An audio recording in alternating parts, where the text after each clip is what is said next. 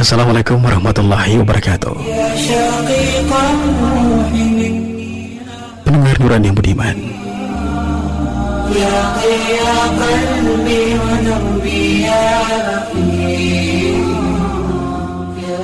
kisah ini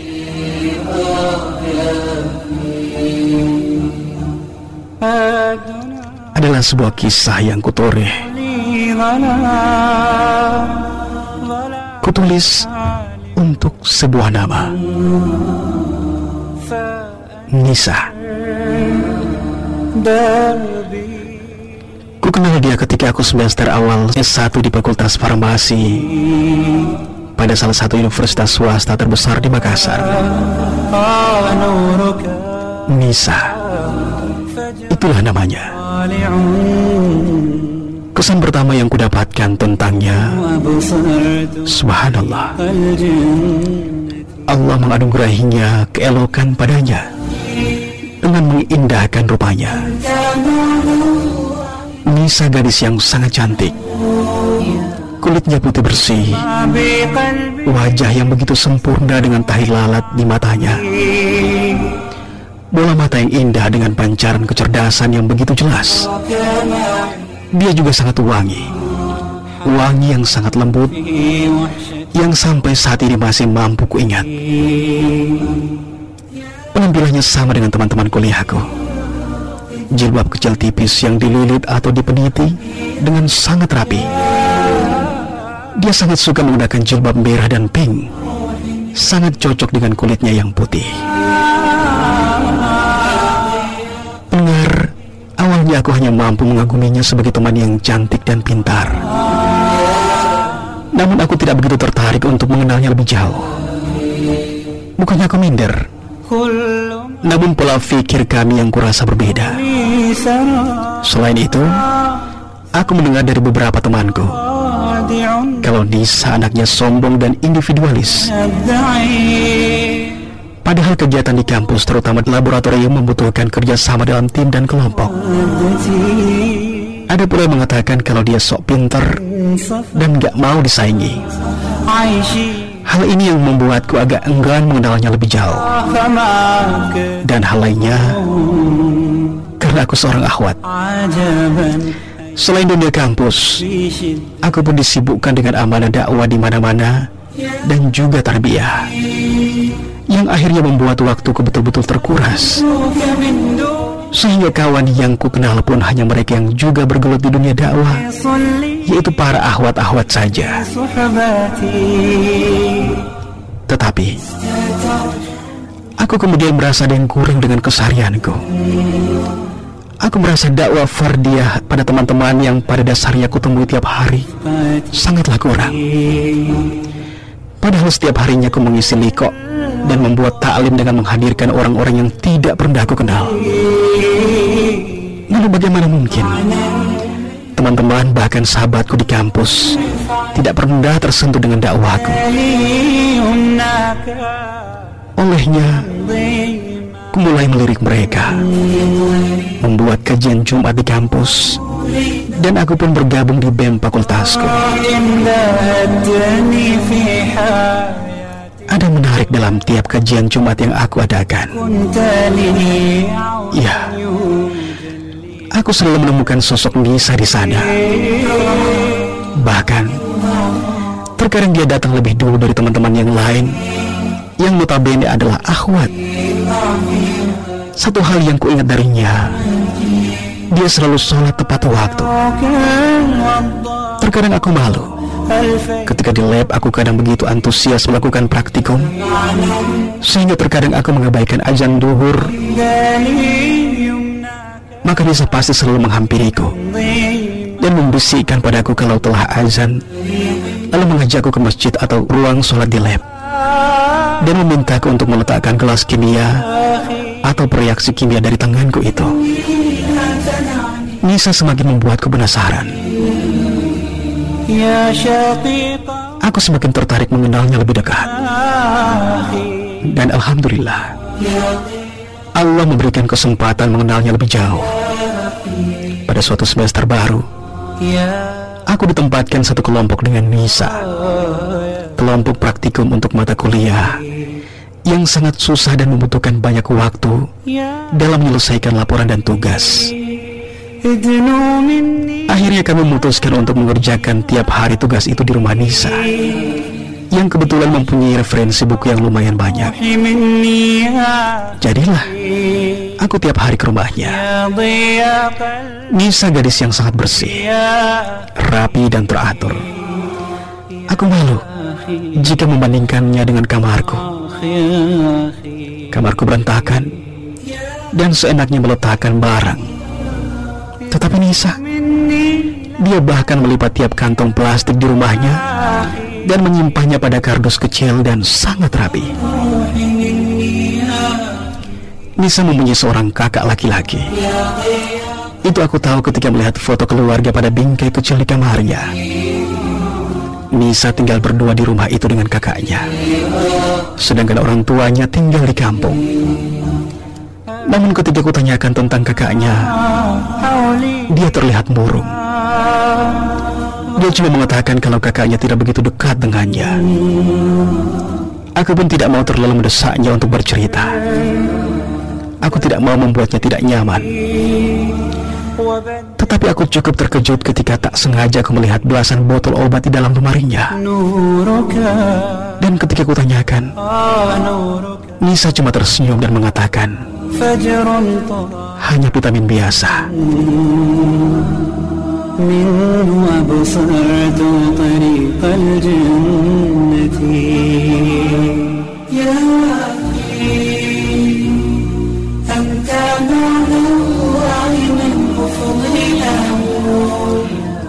Aku dan Nisa semakin akrab sejak semester itu. Dan sejak itu, tak jarang dia curhat padaku tentang semuanya. Tentang teman-temannya yang menganggapnya sombong, tentang keluarganya, tentang pacar-pacarnya. Aku termasuk akhwat yang tidak suka mendoktrin teman-teman tentang larangan berpacaran.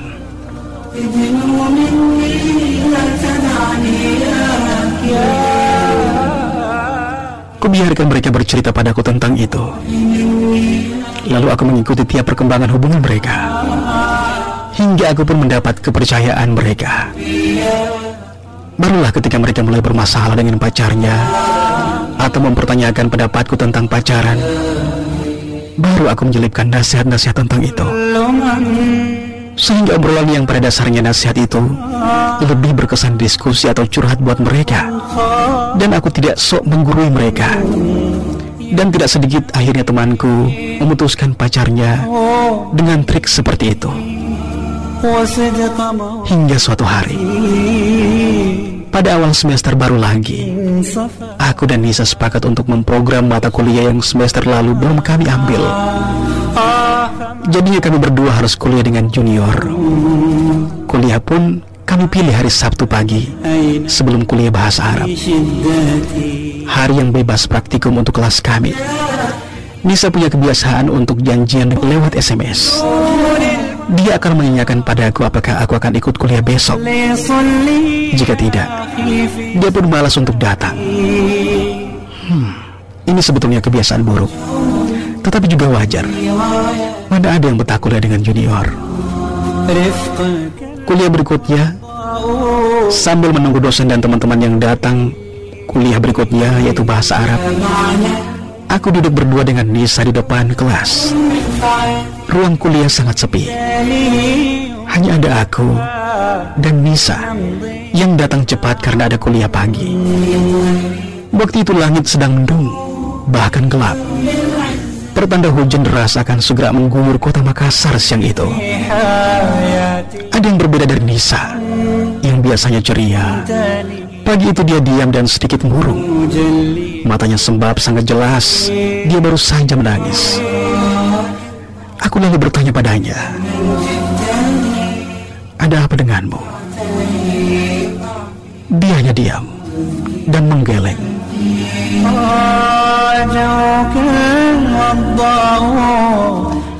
Aku pun mendesaknya untuk bercerita, hingga akhirnya dia lalu menyingkap roknya dan memperlihatkan betisnya.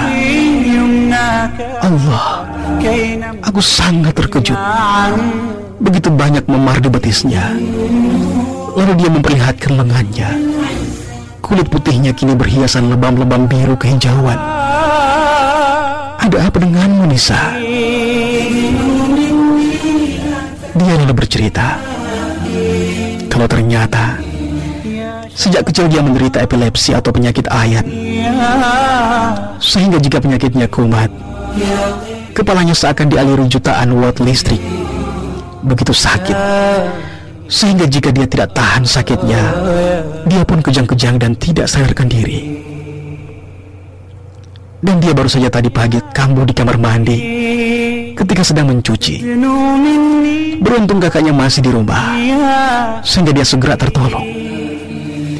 Semua badannya lebam dan memar karena terbentur tembok dan barang-barang saat kejang-kejang saat itu. Dia bercerita sambil menangis. Dia harus menelan puluhan tablet penenang tiap harinya, yang jika terlambat sedikit saja akan membuat penyakit epilepsinya kambuh. Selain itu, tekanan dan kecapaian pun dapat menyebabkan kumat. Dan dia malu. Dia malu jika penyakitnya kambuh di tengah banyak orang. Bagaimana tidak jika auranya terbuka ketika dia tidak sadarkan diri, ketika kejang. Dan itu telah sering terjadi. Dia lelah. Terkadang dia mempertanyakan kepada Allah, kenapa mesti dia yang mengalami semua itu? Nisa punya banyak cita-cita, ingin mempunyai apotik, ingin bekerja di balai POM. Dia ingin segera menikah dan punya anak. Namun ketika ia menyadari epilepsi yang dideritanya dapat merenggut nyawanya kapan saja, dia lalu menangis dan sangat sedih. Lalu kembali pertanyaan itu hadir. Kenapa harus dia? Kenapa bukan orang-orang yang selama hidupnya hanya berbuat sia-sia dengan maksiat? Kenapa bukan orang-orang yang tidak menghargai hidupnya, yang selalu ingin bunuh diri hanya dengan masalah-masalah picisan? Aku ingin lebih baik. Masih banyak hal yang ingin aku capai.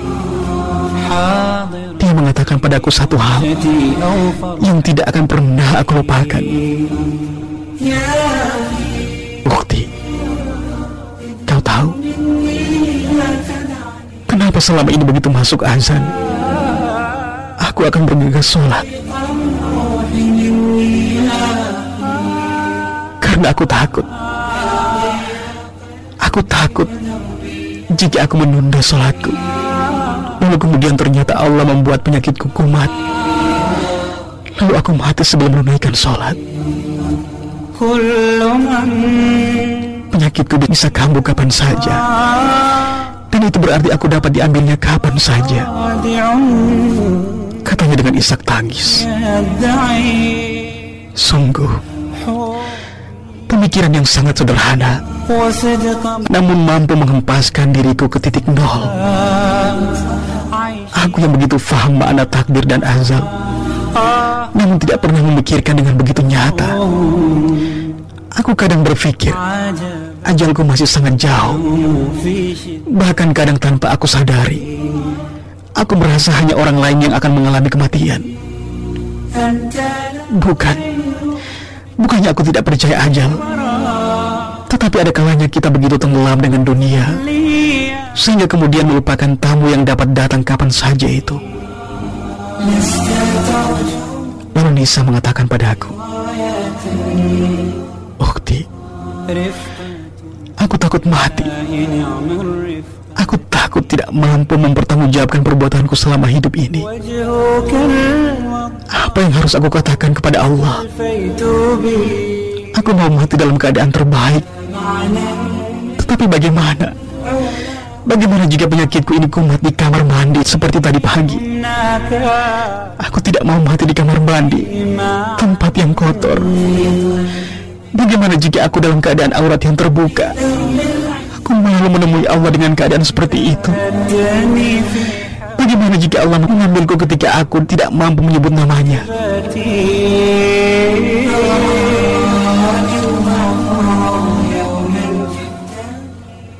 Karena saat itu aku dalam keadaan tidak sadar. Aku tidak mampu menahan air mataku. Aku pun ikut menangis.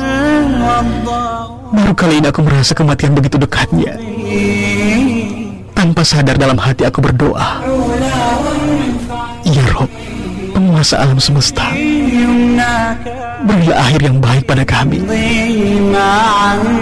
Sejak itu aku semakin dekat dengan Nisa. Dia pun mulai mengikuti tarbiyah.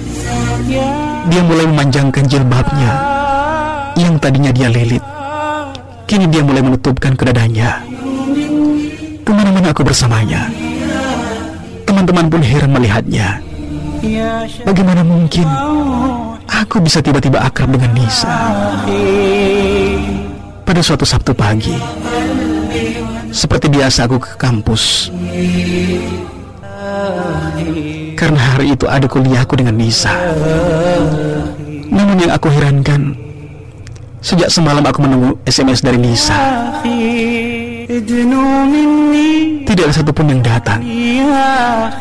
Aku pun meng-SMS-nya, apa dia mau datang kuliah atau tidak. Namun pesanku pun tidak dibalas sejak subuh. Aku pikir mungkin pulsanya habis.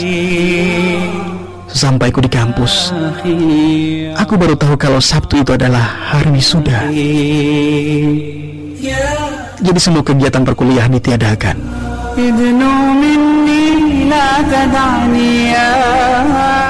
Aku mencari Nisa kemana-mana, dari kelas ke kelas. Kutanyakan pada teman-teman apa ada yang melihatnya. Namun tak satupun yang melihatnya pagi itu. Aku lalu berpikir, mungkin dia sudah tahu hari ini kuliah diliburkan, maka dia tidak datang ke kampus. Aku pun pulang tanpa memikirkannya lagi. Pendengar Nurani yang budiman, tetapi pada pukul 10 malam, tepatnya malam minggu, ketika aku sedang berkumpul dengan keluargaku, tiba-tiba telepon pun berdering. Aku mengangkatnya tanpa prasangka apa-apa. Namun ternyata yang meneleponku adalah teman kuliahku. Dia memberitakan sebuah berita yang seketika mampu melemaskan semua persendianku. Nisa meninggal dunia. Nisa meninggal dunia dan entah jam berapa. Namun mayatnya baru ditemukan tadi jam 9 malam, dalam keadaan kaku dan membiru, tertelungkup di kamarnya. Seolah aku tidak berpijak di bumi saat itu. Langit di atasku seolah runtuh. Selanjutnya aku langsung menuju ke rumahnya. Ku tahan air mataku, seolah ini hanya berita bohong. Aku masih berharap menemukan Nisa di rumahnya dan menyambutku di depan pintu rumahnya dengan senyuman seperti biasa. Tetapi sesampaiku di sana, lorong ke rumahnya telah penuh dengan kerumunan warga setempat, dan raungan sirene ambulans sejak tadi terdengar. Kusingkap kerumunan orang-orang yang mengenalku dekat dengan Nisa, segera memberikan jalan. Aku bergegas ke ambulansnya, dan kutemukan sosok yang sangat kusayangi, sahabatku Nisa. Ya, Nisa dalam balutan selimut, tubuhnya kaku dengan posisi yang tidak biasa, dan wajahnya telah membiru dan bengkak. Ya Allah, ternyata apa yang dikhawatirkannya selama ini terjadi. Nisa sahabatku, ada apa denganmu? Kenapa jadi begini? Badanku tiba-tiba limbung di depan pintu ambulans. Sebuah tangan menangkapku sambil membisikkan istighfar ke telingaku. Dan ternyata dia salah seorang ahwat temanku di kampus. Dibimbingnya aku ke kamar Nisa, dan ku dapati kamarnya berantakan tak rapi seperti biasa. Kertas-kertas berhamburan di mana-mana, dan obat-obatnya berserakan di mana-mana. Salah seorang temanku menceritakan padaku, Nisa baru ditemukan kakaknya tadi ketika dia pulang pukul 9 malam. Tidak ada yang tahu pukul berapa Nisa meninggal. Namun jika melihat kondisi kamarnya, di mana lampu yang masih menyala dan tirai yang masih tertutup, kemungkinan dia meninggal kemarin malam. Hari itu dia sendiri di rumah, tidak ada yang menemaninya. Barulah ketika kakaknya pulang pukul 9 malam, dia menelpon Nisa dan HP-nya berbunyi di kamarnya, tetapi Nisa tidak mengangkatnya. Dan ditemukan Nisa telah kaku dan membiru. Ya Allah, bagaimana mungkin secepat ini? Sempatkah ia menyebut namamu? Betapa sakitnya sakaratul maut yang ia rasakan, dan dia menghadapinya sendiri. Ya Robbi, adakah namamu dia ucapkan? Baru saja kurasa mengenalnya. Baru saja dia mengatakan ingin mengenal Islam lebih jauh. Dan baru kemarin kurasa dia mengatakan ingin menggunakan jilbab lebar seperti aku. Masih dapat kuingat dengan jelas ketika aku bermain ke rumahnya. Dia meminta aku meminjamkan jilbab hitam lebar yang aku gunakan saat itu sebentar saja. Lalu Nisa memakainya berdiri di depan cermin dengan senyumnya yang sangat manis. Nisa begitu cantik dengan jilbab lebar yang aku pinjamkan itu. Lalu dia memperagakan wajah malu-malu sambil berujar, "Ukhti, jika ada ikhwan yang datang menghitbahku, aku akan mengangguk malu seperti ini." Saat itu aku tertawa terpingkal-pingkal. Namun sekarang, ketika mengingatnya malah yang kurasakan perih yang amat sangat di sini, di dalam hatiku. Seorang teman membisikkanku kalau ambulans yang mengantar jenazah menuju ke kampung halamannya Nisa akan segera berangkat, dan Nisa akan dikebumikan di kampungnya. Kami pun berkumpul di sekitar ambulans, mengantarkan kepergian Nisa untuk yang terakhir kalinya. Sirena segera menggelegar, memecahkan dengan malam saat itu. Ambulans yang berisi jasad Nisa telah pergi. Nisa tidak ada lagi. Dia tidak ada lagi kini. Tetapi di sini, di dalam hatiku, dia tetap ada. Semangat hidupnya menjadi kekuatanku. Nisa, sahabatku yang cantik, selamat jalan. Sampaikan salamku pada Rob kita. Aku yakin niatmu yang tulus telah terukir dengan indah di buku amalanmu. Tersenyumlah kawan, tersenyumlah. Kau begitu cantik dengan senyumanmu. Dan nantikan aku. Aku pun pasti akan menyusulmu di sana, di surganya kelak. Pergilah, pergilah Nisa, dan kulepaskan engkau dengan ikhlas, dengan senyuman. Wassalamualaikum warahmatullahi wabarakatuh.